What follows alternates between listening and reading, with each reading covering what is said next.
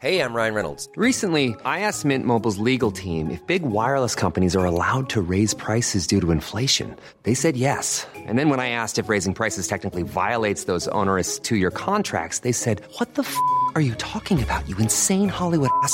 So to recap, we're cutting the price of Mint Unlimited from $30 a month to just $15 a month. Give it a try at mintmobile.com/switch. $45 up front for 3 months plus taxes and fees. Promo rate for new customers for limited time. Unlimited more than 40 gigabytes per month. Slows full terms at mintmobile.com. Is there anyone who can make just absolutely vicious arguments like this one funnier than my guest on today's show? What's funny? No, it's to lullaby music. Sorry. Do you want me to put on some Motorhead? I mean, tell me what you want me to put on, because I'd like to have sex with you. Me too. Can we do it in the morning?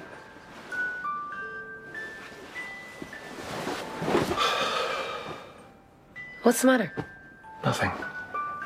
No, you know what? Sexual rain checks are abusive. What? What?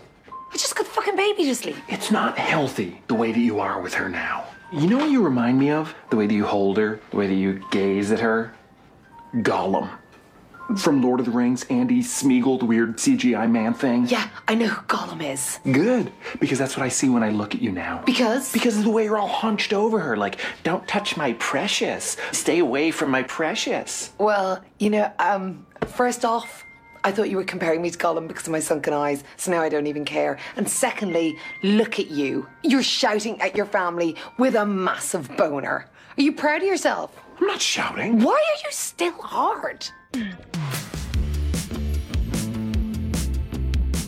This is The Last Laugh. I'm Matt Wilstein from The Daily Beast, and that was Sharon Horgan with Rob Delaney in one of the many scenes from their brilliant show Catastrophe that still makes me laugh every time I see it. Sharon has become one of the most prolific comedy writers around in recent years, creating shows like Divorce, Motherland, Shining Vale, and now one of the best things I've seen so far this year, the new Apple TV Plus series, Bad Sisters.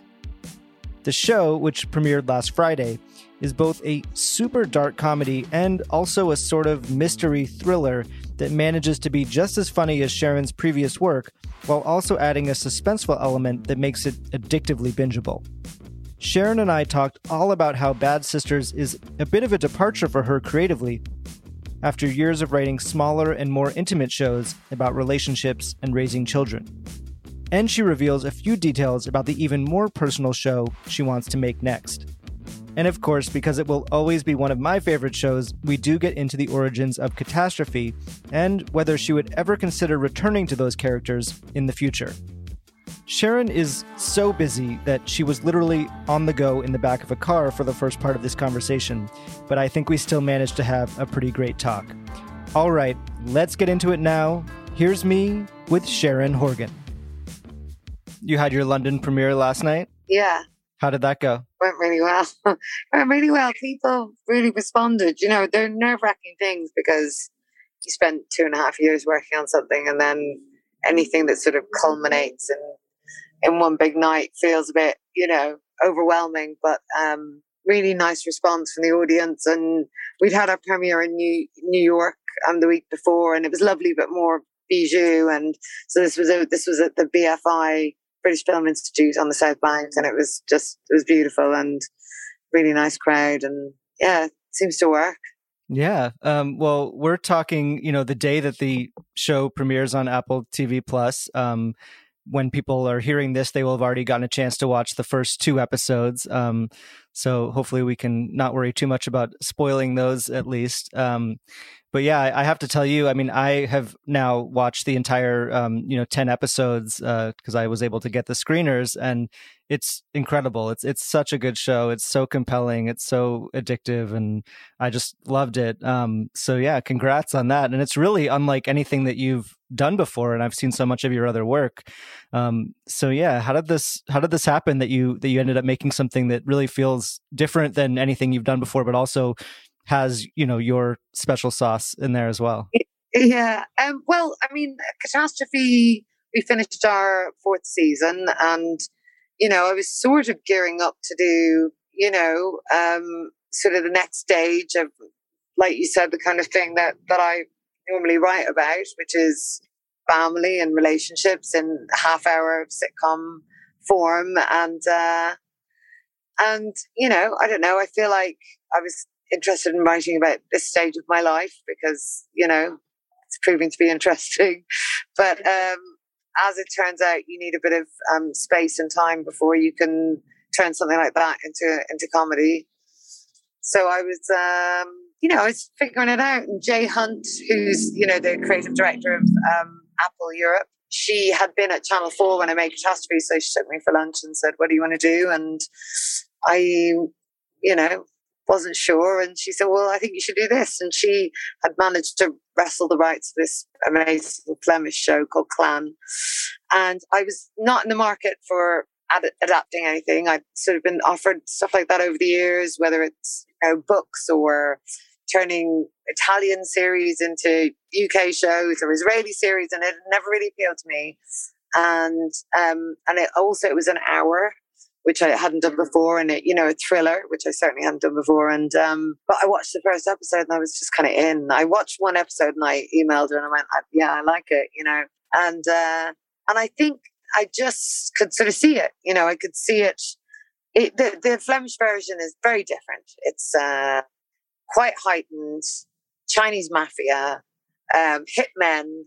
It's the premise is there and the five sisters are there, but it's sort of she went a different route with it, and I felt like even though it's the premise is inherently funny, I thought I could find a way to really ground this and root it and make it as real as possible. So I just thought I can do my thing. I'll do it within this genre, and I do think that it's not maybe a good idea to repeat yourself all the time. I mean, I know how to do the half-hour sitcom now, and I love it. But the great thing about Shining Vale with that is I'd never done horror before, and it's nice to take yourself out of your comfort zone. It's scary because you never know what people are going to say. Like, get back into your comfort zone.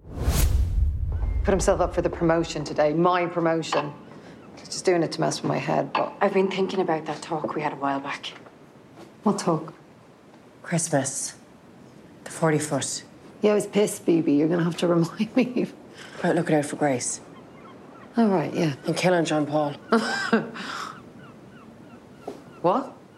It's all I think about. Till I loop in my head. What are you talking about, BB? We were joking. Well, I wasn't. Well, I was. Eva, you said so yourself. He's sucking the life out of her. He's slowly killing her. I'm hungry. Are you a bit hungry? Eva, we can't just sit back and do nothing while he drags her under. Yeah, I mean, I think what helps is that it's so funny on top of being, so this sort of propulsive, cliffhangers at the end of episodes and all of that. But it's so funny on top of it. Was the original funny like that, or was that really something that you brought more up to it? There was actually plenty of funny in it, in a different way. It was for sure broader. I kind of like the comedy to come from the characters rather than the, I mean, obviously there's situations within it that are even daft at times, but it was just different. I mean, I love, not that I was super au fait with Flemish TV, but in general, that area of the world, like Scandinavia, they produce some sort of really interesting TV, really interesting approach to characters, and they seem to be less cautious than, US TV makers and sometimes UK TV makers. They don't sort of worry too much about being... likability? Likability, they've got to be good at their job and, that kind of thing. Yeah, I'm sure you've had a lot of those notes over the years. Oh, yeah, plenty, yeah.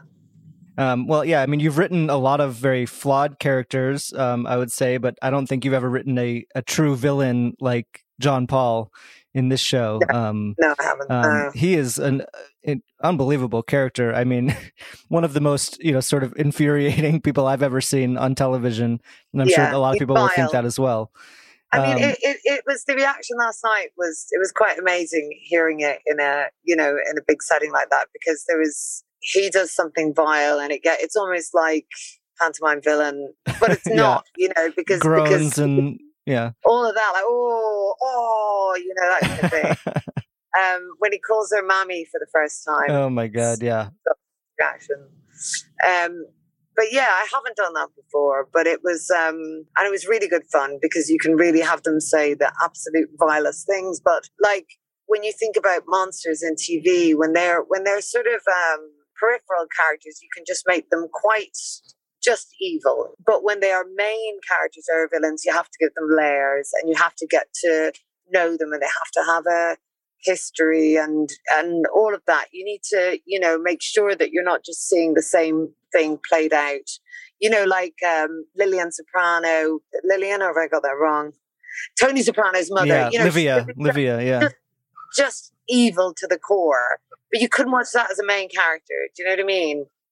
And then you have a sort of Cersei Lannister or something like that, who, of course, she's a monster, but there's layers and you understand, and she's a good mother, and you know the history with her father, and so like with JP with the prick, we just had to make sure there was enough going on to keep it intriguing and actually to make him scarier in a way. Not a great man, and he knows that, but he wants to be, and that's again something kind of that can turn someone into a monster if they're not made of sterner stuff. What are you doing? We're going to the 40-foot. We'll be back as quick as we can. You had a glass of champagne. You can't drive. I'm grand, really. No, you can't drive. You had a large... Are you kidding me? No, I'm not. There'll be cars on every corner. Come on now, think. Well, maybe you can drive us Of course I can. I had a glass myself. I've not missed a swim since I was little. I'll be perfectly fine. Oh. Now, why would you go and make a scene on Christmas Day? I'm not having Bronwyn in a rough sea with her mother drunk. Absolutely not. So sorry, sweetheart. I just worried. Yeah, I mean, you have to come up with so many horrible things for him to do and say, which, as you said, was a fun challenge. Is there anything that you kind of rejected for being too awful? Like, well, if we make him do this, then it will be beyond? Well, not really, but we did sort of balance what came when, because something like this, which is basically 10 episodes of people trying to kill him, you need to keep an audience on board for that, and you really have to keep them behind the sisters, really you have to want to see him on screen. You don't want to create someone who's so hateable that they're just repugnant to watch. So we made sure that his behavior developed and got uglier and intensifies, so that you continue to you still want them to get him, as it goes on. You still hope they win. That's the challenge, right? Because he has to be that awful for you to be on the side of the sisters and really feel like them wanting to kill him is justified. Yeah, exactly. Yeah. I know that you as you said, you've taken a lot of things from your own life in your work, but this is a little bit of a departure. You do come from a family of 5 siblings, so there's that. But are there other things that you were taking from your own life and experience and putting into this show in different ways? Well, the big family thing is a big part of it, because I know what it's like to, get that chemistry, to be in that sort of instant sort of tribe of people who would do anything for each other. I mean, I hope I'll never have to kill for my brothers and sisters, but I would. Mm-hmm. Yeah. But no, I mean, apart from that, I'm lucky enough to have never been in a terrible relationship like that, but I've seen it around me. I've seen friends in that situation. I've seen someone sort of ground down to nothing because they don't know how to get out from it, and all of that helps, but it's more sort of peripheral to my life than actually my life, thank God. Yeah, there's no one in your own family that you wish you could get rid of? Not yet. My mum and dad are here in the car with me. Oh. And they're relieved to hear that the answer is no. Yeah, I mean, it's just, as I said, the show is so good, and you have this incredible cast across the board. I think especially Eve Houston was a real surprise for me because I had seen her do drama on something like The Nick, but she's so funny, and I hadn't seen that side of her before, so that was a real revelation as well. You knew she was funny as well. She just wasn't getting those parts, and so it's absolutely, something she really wanted to do. And she auditioned for it, actually. And I immediately fell in love with her, and not just fell in love with her. I was like, well, that's Becca. And that's so clearly Becca. But you have a big team of people involved, and they want to see more. Or they wanted to see, the chemistry with, me and her or whatever it was. And, but I absolutely knew, but when you keep someone hanging on, other offers come their way. And I think she was offered this big old Marvel movie. So it was sort of Bad Sisters versus, some mega thing. So I ended up writing her this little love letter because I was scared. I was going to lose her. And she turned down the big movie? Whatever you choose. She did. Yeah. Wow. She sent me one back. So I sent this big sent a big love letter and explained why she had to do it. and she wrote back and said, the very thought of anyone else playing Becca would kill me. So, I'm on board. So that was great. We had our whole family then. And it all just came together. Yeah, I mean, you've made so many shows at this time. You're so prolific. What drives you? Do you think to keep creating show after show like this? I don't really know. I think I love what I do. I feel like I suppose I am a bit of an ideas person. I like coming up with ideas, and I don't always feel like they're all ideas that I necessarily want to or feel I'm right to write. Like Shining Vale, I'm crazy about the idea, but I knew it wasn't a show that I should write. So it's about finding the right collaborator, and that was Jeff Astroff. And I've created other shows that I've sort of passed on to people who I feel like would carry them, or show run them better than me, or just are more suited. And I don't know. It's different in the UK. You can make a 6.5 hours and it doesn't completely consume your life. Yeah, something like that. I love those 6.5 hour seasons. I know, they're great.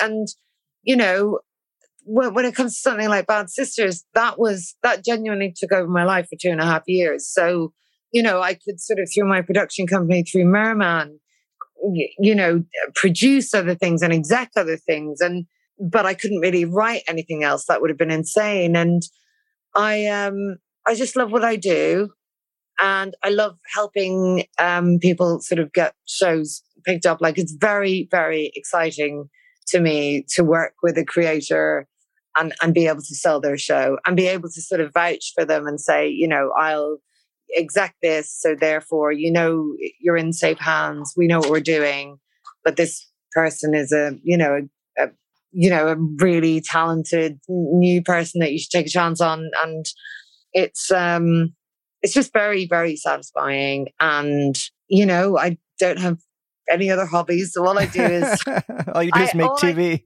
All I do is make TV and film and hang out with my daughters. It's literally it. And so yeah, I find a great joy in it. Like, I open up my laptop and I'm in another world, immediately. And, a lot of people go on holiday and read a book, and I do that too. And I'm trying to do more of it. But sometimes I just want to open up my laptop and create two people talking. Like, it's a joy, Coming up, Sharon looks back at the very beginnings of Catastrophe, from meeting her co-creator and co-star Rob Delaney on Twitter to her final dinner with Carrie Fisher. Many of us have those stubborn pounds that seem impossible to lose, no matter how good we eat or how hard we work out. My solution is PlushCare. PlushCare is a leading telehealth provider with doctors who are there for you day and night to partner with you in your weight loss journey. They can prescribe FDA-approved weight loss medications like Wegovy and Zepbound for those who qualify. Plus, they accept most insurance plans. To get started, visit plushcare.com/weightloss. That's plushcare.com/weightloss. One size fits all seems like a good idea for clothes until you try them on. Same goes for healthcare. That's why United Healthcare offers flexible, budget-friendly coverage for medical, vision, dental, and more. Learn more at uh1.com.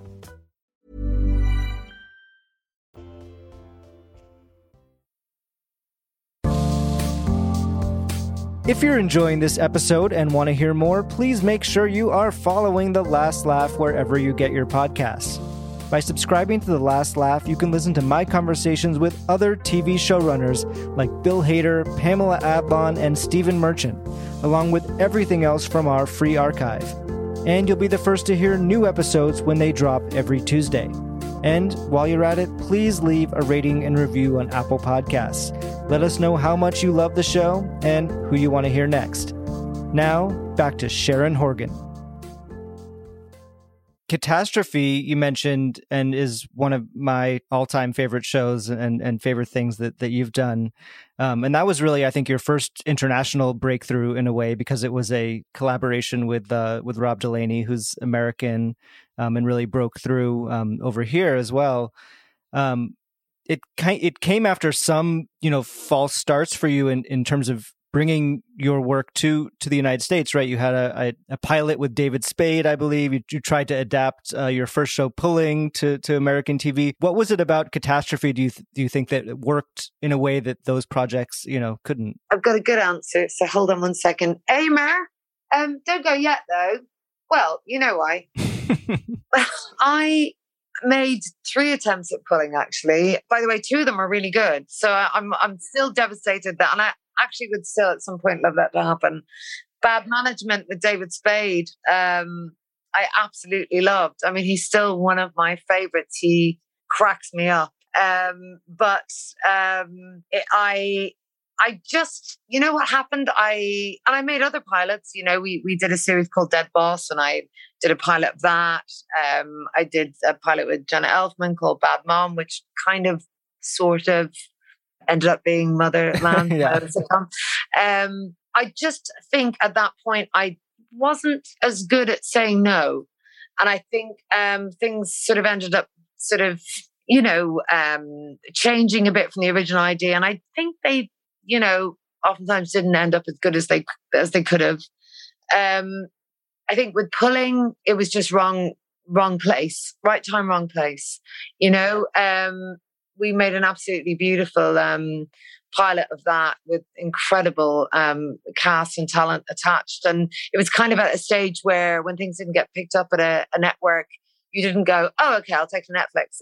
It wasn't at that. Yeah, that didn't exist. So just suddenly it was dead. And, and then suddenly sometimes you're just at the hands of changes in personnel, people leave and who really championed it, and then suddenly you're an orphan, and there's always reasons. But I always feel like for each of those shows, apart from the Pulling ones, but the ones that I was in, for example, I kind of feel like they probably weren't as good as they could be, and it was probably good that they didn't get picked up. Yeah. But then, of course, Catastrophe did happen. And that is just, as I said, it's such a great show. And, very famously, you met Rob Delaney on Twitter, and that whole story. It occurred to me that Twitter must have been a very much simpler place when you two were meeting on Twitter than it is. Oh, it was now, a really right? nice place. It was really creative, nice, fun place. And it was all about, laughing at brilliant one-liners, from brilliant people who a lot of them weren't even working in TV and sort of got their breaks. And so many people found their voice there, connected with people creatively. It's how I connected with Caitlin Moran, and we're working on something together, and it was just an incredibly creative, connective place, and And now it's just a hellhole and I don't go on it anymore. Yeah, I noticed you haven't tweeted in about a year and a half or something. Well, I think it's probably more like 5 years, but maybe about a year and a half ago, I couldn't help myself and just like tweeted one thing. What was it about working with Rob that was so special? What did you each bring to the writing process that helped, make that show what it was? We were just like, two sides of the same coin. We had exactly the same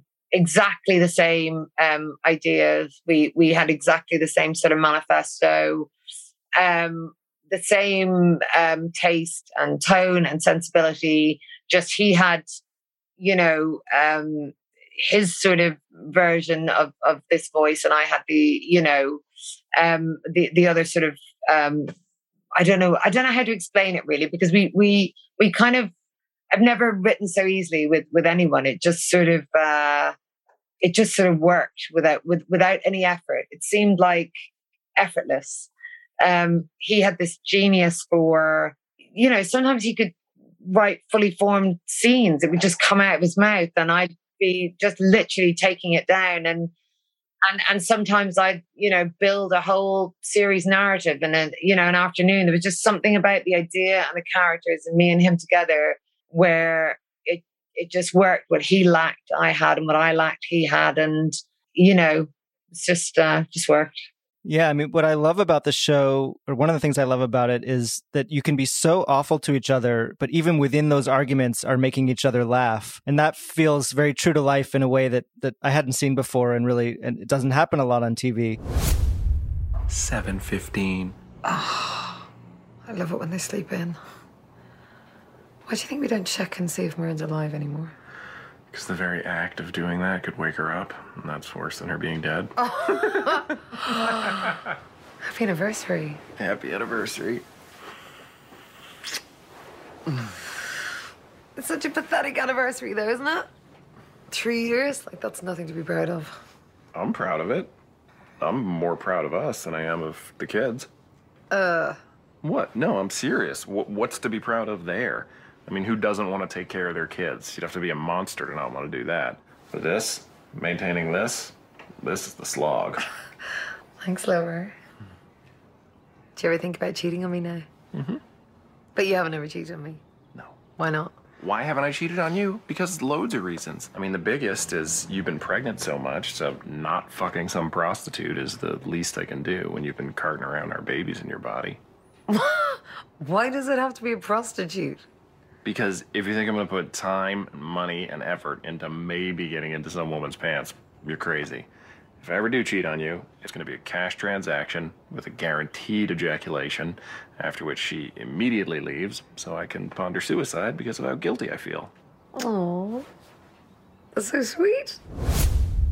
Was that something that you really thought about in terms of that relationship of capturing that dynamic? Oh God, yeah. We really cared that they were a very true and real couple, but a couple whose relationship you just wanted to be around, So we knew that was through laughter. We knew that they would always make each other laugh, and even when they were at their worst, we knew you could dissipate that sort of violent hate with the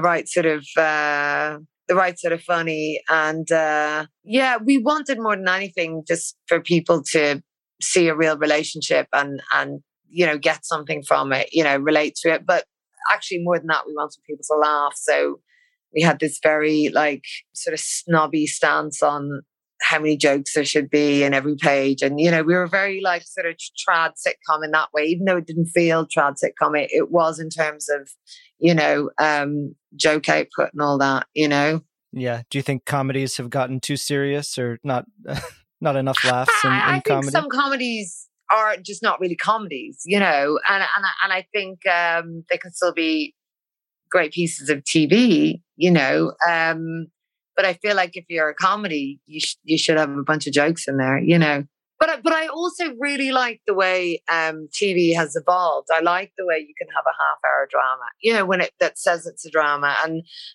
I think I love when you can have an hour of TV that has a lot of humor in it. I think those lines are blurred and it's much more interesting. You know, I mean, yeah, completely. You know, yeah. I May Destroy You and End of the Fucking World and all. They were like half-hour dramas. Are just exceptional. And you know, I mean, Succession is an hour, and isn't it? Or no? Yeah, it is. Okay, and it can be an hour and a half. Like some of the episodes are so long, and it's unbelievably funny at times. And I mean, I've just been watching Hacks and just like marveling at that. There's such brilliant, strong comedy performances. Yeah, you know, so funny, but so much depth as well. Oh, beautiful, beautiful. I mean, I love watching TV that I know, like, blood, sweat, and tears has gone into, you know, in the detail and in the writing, and even if it's like a completely different sort of style to mine, I really admire and appreciate it. You know. I wanted to ask a little bit about working with Carrie Fisher on Catastrophe. Was she someone that you really idolized, you know, growing up? Because she's such an incredible writer of comedy and as well. Oh yeah. Rob and I were obsessed with her. You know, we were obsessed. And you know, when we decided we were going to approach her, we didn't think for a second that she'd say yes. And in fact, even when she turned up to film the show, we thought at some point she realized that she'd made a terrible mistake. And but like over the course of 3 seasons, it became clear, you know, that she loved doing it. I mean, and that she wanted to act more, and that it was, you know, stupid Hollywood that was like getting in her way, you know, that like, I guess, you know, I mean, certainly she was, you know, one of the more sort of vocal females about, you know, the sort of system and, you know, how you can sort of be punished for not being the right kind of woman. And, you know, I love that we were able to show the world, you know, at that stage in her life. And I know the next Star Wars came along and she got to do it again, and she was magnificent in that. But, you know, I love that she got her teeth into Mia, and that she also a kind of monster, you know, also a kind of like villain who has, you know, depth and layers. And yeah, it was an absolute joy. I guess I'll, you know, think about her a lot. I think you might be more comfortable in a hotel. Well, probably. At least there I'd get clean sheets now and then. All right, don't be an asshole, Mom. Oh, she's not an asshole. She's a hemorrhoid on an asshole. You are a malevolent hemorrhoid of a woman. And you can take it down a few notches too, all right? Your parents have been here 25 times in the last 3 months, and any complaints I've had, which, by the way, Carol, have been barely any, I've delivered to you in private. I even nailed them to the church door. Where's Marin? Where's Marin? She's upstairs. But even if she wasn't, I couldn't call out her name because I can't pronounce it. Oh, don't be ridiculous. Please, anyone, help me out here. Can anyone pronounce my baby's name? Where? Not you people, the other people. Maureen. Marion. Myron. Well, that's... Just keep the fucking front door shut. Yeah, were there things that you feel like you took from her in terms of how you wanted to handle your career? Yeah, actually, you know, she just, you know, she was just very vocal about what you, how you balance your life, you know, and sort of told me not to do anything stupid, you know, like to keep an eye on things. If I think it was maybe 3rd season of Catastrophe and it was doing quite well, and she was just like, you know, don't have your head turned. Family's the most important thing. And it's not like I didn't know that anyway. I did, but it's important to hear it, you know, and to be reminded of, you know, the things that make you really, truly happy. I mean, it's great when you have a successful show, but what's better is when you've got, you know, a happy family around you, you know? Yeah, I was rereading that beautiful essay that you wrote about your dinner that you had with her the night before she died.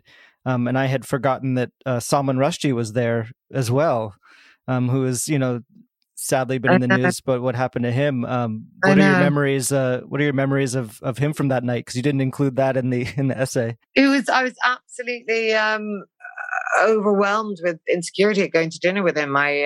You know, I certainly felt completely out of my depth intellectually, and I'm so glad this didn't happen. But my inferiority complex was going to make me back out of it. You know, I was like, I can't be there with two of the smartest people on the planet. And in actual fact, it was just a gas. You know, I mean, it's like she said, I think I said it in the article. She's like, it's just going to talk about girls. Yeah.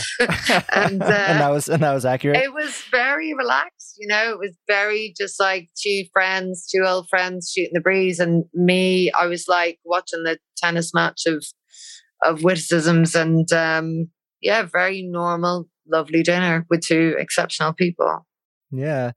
It's only been, I think, like 3 years since Catastrophe went off the air, but I was curious if you ever think about revisiting these characters or, you know, seeing what they're up to down the line in the future. Yeah, we used to talk about it a lot, Rob and I, because, you know, the thing is, I think Rob felt like he said everything he could say about having kids at that age in a relationship, you know, like that. And I think he was probably right. And I also think it's not a bad idea to quit while you're ahead, but we often talk about what those characters would be like with sort of older kids, you know, with teenage, you know, but he said, you know, the dream would be that we'd be approached to do it and we'd both be too busy. So, you know, maybe that's also my dream. Yeah, I mean, the show ends on such a hopeful note, really, considering all of the dark stuff in it.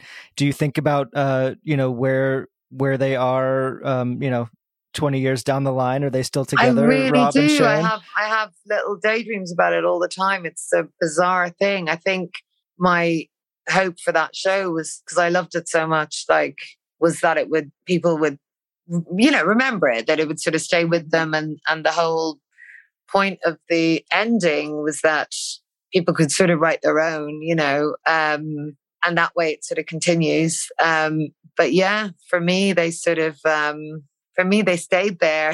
You know, they stayed there, and Sharon did her time, and then they eventually come back to England, where she can't believe what a fucking shithole this place has turned out to be, and there goes the cycle again. You know, it's hard anywhere at the moment, isn't it? I've got so many US friends who kind of want to escape, but I've got so many UK friends who are like, Jesus, it's just as much of a toilet. You're like, don't escape to here.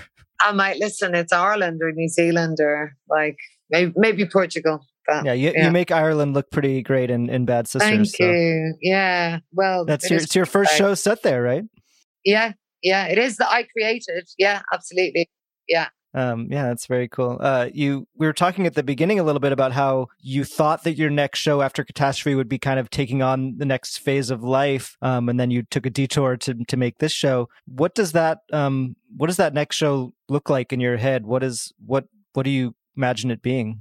Well, it's not fully formed yet, but I am in a sort of interesting situation in that I'm in my 50s now. You know, I'm out of a long-term marriage, and, you know, I have teenage kids and, you know, elderly parents. And I just think just feels so fertile. You know, I'm interested in people sort of starting again and what that means and the mistakes that you make at this age and the impact they have. And, you know, the frustration of having your choices limited, but the sort of panic that comes with having to, you know, not die alone. So, you know, I think there's I just feel there's like dark and good and funny potential there. And, you know, I've made a start and I have an outline, but I've outlines for lots of things. So it's kind of, you know, it's also, it's timing, you know, it's a timing thing. I mean, I like the idea of doing more in this lovely thriller genre that I've come to so late. And, you know, I don't know where to start. Yeah, it's interesting that you created and wrote the show Divorce before you had direct experience with it. Well, yeah. I mean, it was based on my friend. It was based on my friend's, my close friend's experience, and a lot of the detail was her detail that she gave me. I didn't steal it. But then it's like Amy Gravitt at HBO said, you know, anyone who's been in a long-term marriage knows what it feels like to want a divorce. You know, so I felt like there was a lot of territory in there that I felt very qualified to talk about. I want to have a conversation with you. I don't know. I mean, there's a lot of shit going on over here. Okay. As you can hear, Well, then, heavy construction happening. can you just tell me how to get back into the house? And that would be towards what end? Why are you being a complete fucking asshole about this? You'll find your purse out back in the garbage. There may or may not be a banana peel involved. Robert, I'm sorry. I'm really sorry. I just called you a complete fucking asshole, but I just... Robert, hello? Fucking asshole. Do you feel like you would approach it any differently now, having had the experience yourself? Well, the first season of Divorce was the one that I was, most involved with. The second season a little bit, not the third. And the first season was, really about the mechanics of divorce and the industry behind divorce and that's, for me, a lot of what the show was about, apart from these great characters and watching them sort of, take each other apart. But for me, if I was to write about, this stage of life now, it would be, it wouldn't be about the sort of divorce side of it. It would be about what it means to be, a person of this age kickstarting their life again. It's, it would be more of a hopeful thing with a lot of pain, because you need that, you need to share all that. But you've already examined the sort of the most painful parts of what a divorce, the Exactly. beginnings of a divorce. Exactly. That's the hellish bit. I feel like the leftovers are equally interesting and can be equally painful. But I just percolated for a while. Yeah. I've seen you say in interviews that you feel less ambitious than you used to, that you used to sort of want to be at the top of Hollywood, and you don't feel that way anymore. And it reminded me of a scene from Motherland that I love. I think it's the first episode of the second season where Julia decides to turn down a promotion, which is a very anti-ambitious move in some ways. Can you talk a little bit about, that feeling and as it relates to what you were trying to say in Motherland? Well, I think it's, I love that scene in Motherland. I think it's a massive myth that you can have it all. I mean, you can, but you're going to go absolutely crazy. And, certainly now since, divorce, I'm in a different situation where I can't just swan off and leave my kids. So it's sort of, it means that choices are made, and I work a lot closer to home now. And, there's no chance of me going, oh, that looks like a wonderful movie set in Australia. I'm sorry, my life doesn't allow for that. And it's about weighing up the the difficulties of those choices, and choosing life instead, You work so hard. I really admire how you can just switch off your family and focus on your job, because this is my personal thing. I would just hate myself too much. Yeah, I hate myself too much, No, but I have to. but I think I'd really hate myself. I just love my kids too much. Yeah, I love my kids too much too, but I die for my kids. I'd die for my kids. If I had to, I'd no choice. Is that hard for you to choose life over work? No, because it's the bit that makes me the happiest. And, I managed to somehow get it all done anyway. But, I like to be with my kids. I like them. They're nice people. And one of them's just lying here in front of me. I'm going to slap her bum. I don't like traveling. I was just talking about it earlier with Eve Hewson. The great thing about Ireland was we were able to go back to our families and, see our mums and dads and have a cuddle. And, normally you're in a hotel, completely anonymous, walking down a corridor every night and feeling like what the hell am I doing? So I'm not saying I don't mind doing that occasionally. I when I did Unbearable Weight, I did those corridors, but Mallorca with Nicolas Cage wasn't so bad. well, Pedro Pascal was on the same floor as me, and he was a nice person to hang out with, hilarious company, and so I'm just saying it's. I think that bit with Julia was like she saw what Meg had to do to cope, to be this sort of woman who had everything, who really genuinely had this incredible relationship with her kids, who was very present, who is hugely successful career and sexually active marriage, was like she just blows the doors off her brain like way too often, and that's how she copes, and that's not for me. I don't want to be medicating myself. Know what I'm saying. Yeah. As we wrap up here, I want to do our final segment is called The First Laugh. So I'm going to ask you about some firsts in your career around comedy. Okay. Starting all the way back, do you remember the first piece of comedy or one of the first that made you laugh really hard as a kid? Oh, I used to watch these sketch shows. It was either Les Dawson or Dick Emery, very sort of old school English comics.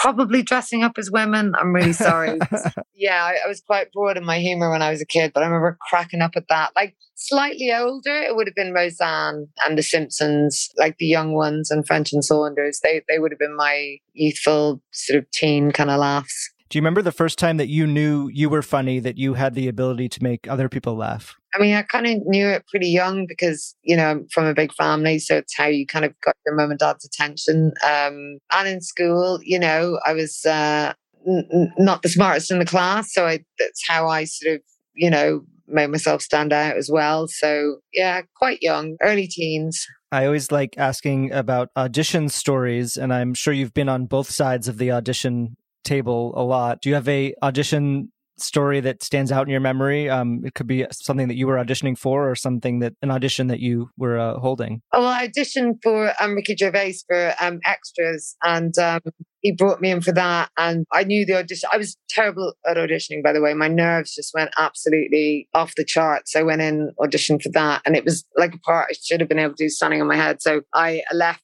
absolutely, devastated because I let my nerves get the better of me. And then my agent called me and he goes, "You got a recall." And I was like, "What? Serious?" Yeah, he wants you to come back because he can't believe you are actually that bad. So he wants to give you another go. So yeah. And what happened the second time? Oh, I tell you what happens. I got the part, but then it got cut out. Oh.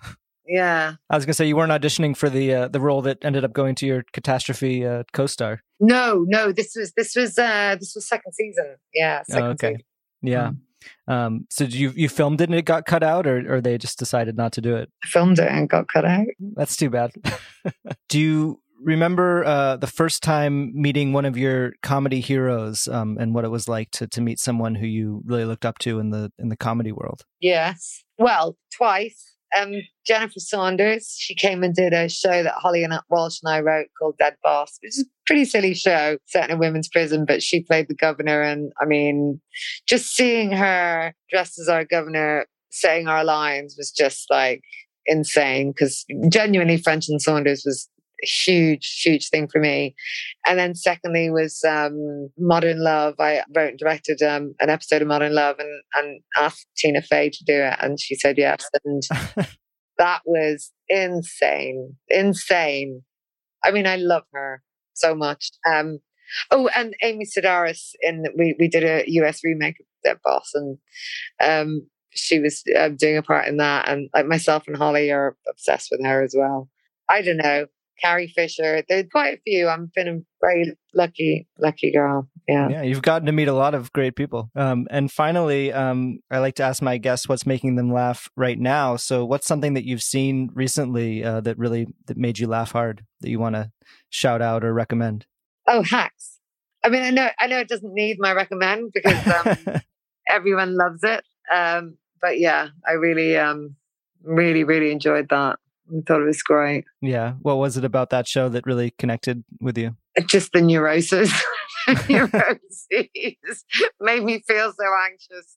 The bad choices, what it means to be a woman in the industry. I fucking love Las Vegas. I mean, maybe it's been done in a TV show before, but I hadn't seen it. Yeah, not quite like that. not quite like that, right? Just, I don't know, just has a lot of heart and soul in it, that show. Yeah. Well, I have loved everything that you've done, and I think this new show is fantastic, and I think people are really going to enjoy it. Thank you so much. Congratulations, and it's been great to talk with you. Yeah, it's been lovely to talk to you too. Thanks a million. All right. Good luck with everything. All right. Take care. Well, that was a really special one for me, so I want to thank Sharon Horgan again for being my guest on this week's show. The first 2 episodes of Bad Sisters are available to stream now on Apple TV+, with the remaining 8 episodes dropping weekly after that. If you love Sharon's work as much as I do, I highly recommend you check it out. If you want to support The Last Laugh, please help us out by leaving a rating and review on Apple Podcasts. We want as many people to hear this show as possible, and you can help by spreading the word and sharing it with your friends. You can find me on Twitter at Matt Wilstein and at thedailybeast.com. And if you're not already, please follow at Last Laugh Pod on Instagram, where you can see photos and videos from all of our episodes and see who is coming up next week on the show. The Last Laugh is distributed by Acast for The Daily Beast, with audio production by Jesse Cannon. Our theme music is by Claude, who you can find on Instagram at claude.mp3. You can find this show every week on Apple Podcasts, Spotify, or wherever you listen to podcasts.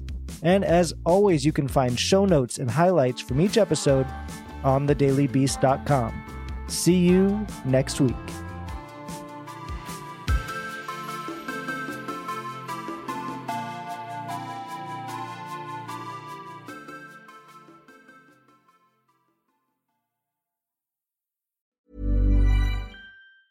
Planning for your next trip?